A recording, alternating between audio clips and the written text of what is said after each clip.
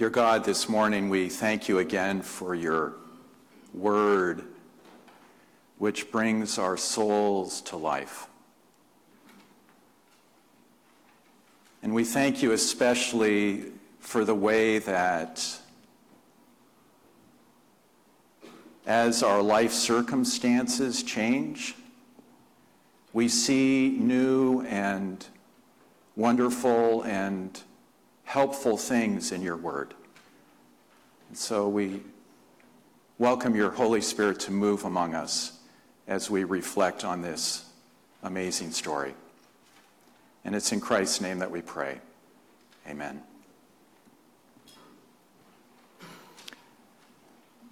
So our gospel story opens today with Peter going out fishing with 6 others, 6 of the other disciples out on the Sea of Galilee. Now just think about Peter's state of mind at this moment, after the anguish of denying Jesus 3 times, after the trauma of seeing his execution unfolding from afar, and then after the euphoria of his resurrection, something unprecedented. Peter now seeks the comfort of his body memory and of familiar routines.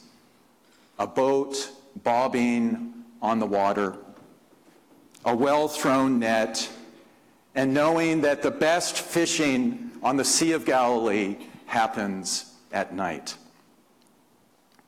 But then after a night of catching absolutely nothing, nada, a mysterious figure appears on the shoreline and tells these 7 disciples to throw their net over the other side of the boat. And when they do, they're soon hauling in this amazing catch. And later, someone even counts all of the fish caught in that untorn net. 153 fish. If we have a strange number like that, we know that somebody was counting. "It's the Lord," someone suddenly shouts. And now our dear Peter, fishing naked, throws on some clothes and then throws himself over the side of the boat to go meet Jesus. And once ashore, Peter finds Jesus tending a charcoal fire. You can see this picture on the front of your bulletin. A charcoal fire, a charcoal fire. There's only one other charcoal fire in the whole story of Jesus' life. And it's the one that Peter has been trying to forget ever since. The one in the high priest's courtyard, where Peter vehemently denies that he knows his beloved teacher. 3 times he says, "I am not his disciple."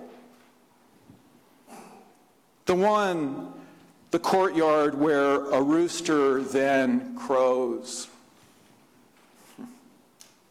And Peter has been hearing roosters everywhere ever since. We've all had experiences like this that just keep on coming back to us. Jesus now breaks through Peter's memories and he says, "Come and have breakfast." And as Jesus breaks bread and gives it to each of them, they're surely taken back to the Last Supper that he just shared with them recently, and they're surely taken back to all the other communion tables that he has shared with them these last 3 precious years together. And then as he shares fish with them, they're surely taken back to his feeding of the 5,000 along this same shoreline.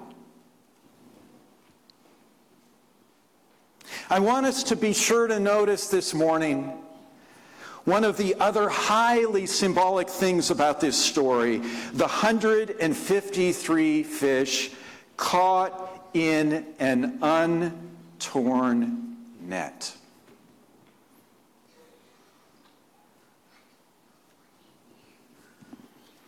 Just 3 days ago, I was paging through Rachel Held Evans' book, Inspired, which some of you are studying together in a class together. And she says something about this story that stopped me in my tracks. This untorn net, she said, full of 153 fish, symbolizes the church holding a diversity of fish together in unity. And on Friday, I noticed that 153 fish is pretty close to the number of people in our own church. Wow.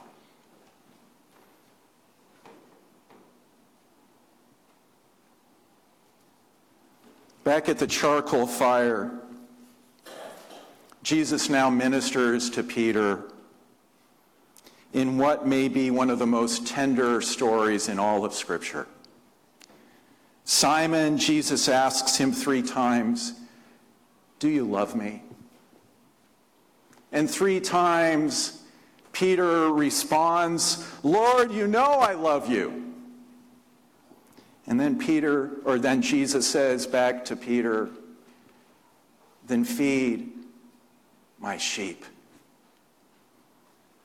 I believe Peter's denial is being fully named and faced and forgiven here by Jesus. And our story then closes with Jesus saying to Peter, "Follow me." The same words, the same 2 words with which Jesus called Peter along this shoreline 3 years earlier. Follow me. The call to costly discipleship that will eventually lead to Peter's own execution many years later in Rome. So we're so used to this story, we miss how incredibly astonishing it is. The very man, the very disciple who denied knowing Jesus at his most crucial moment in his whole life is now the one that Jesus commissions to lead his new community of forgiven followers.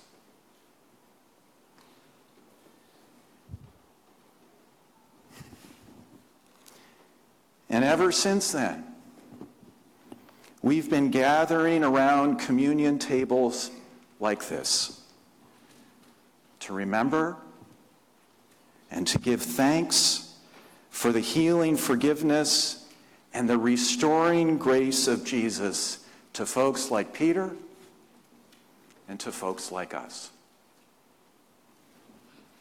Amen.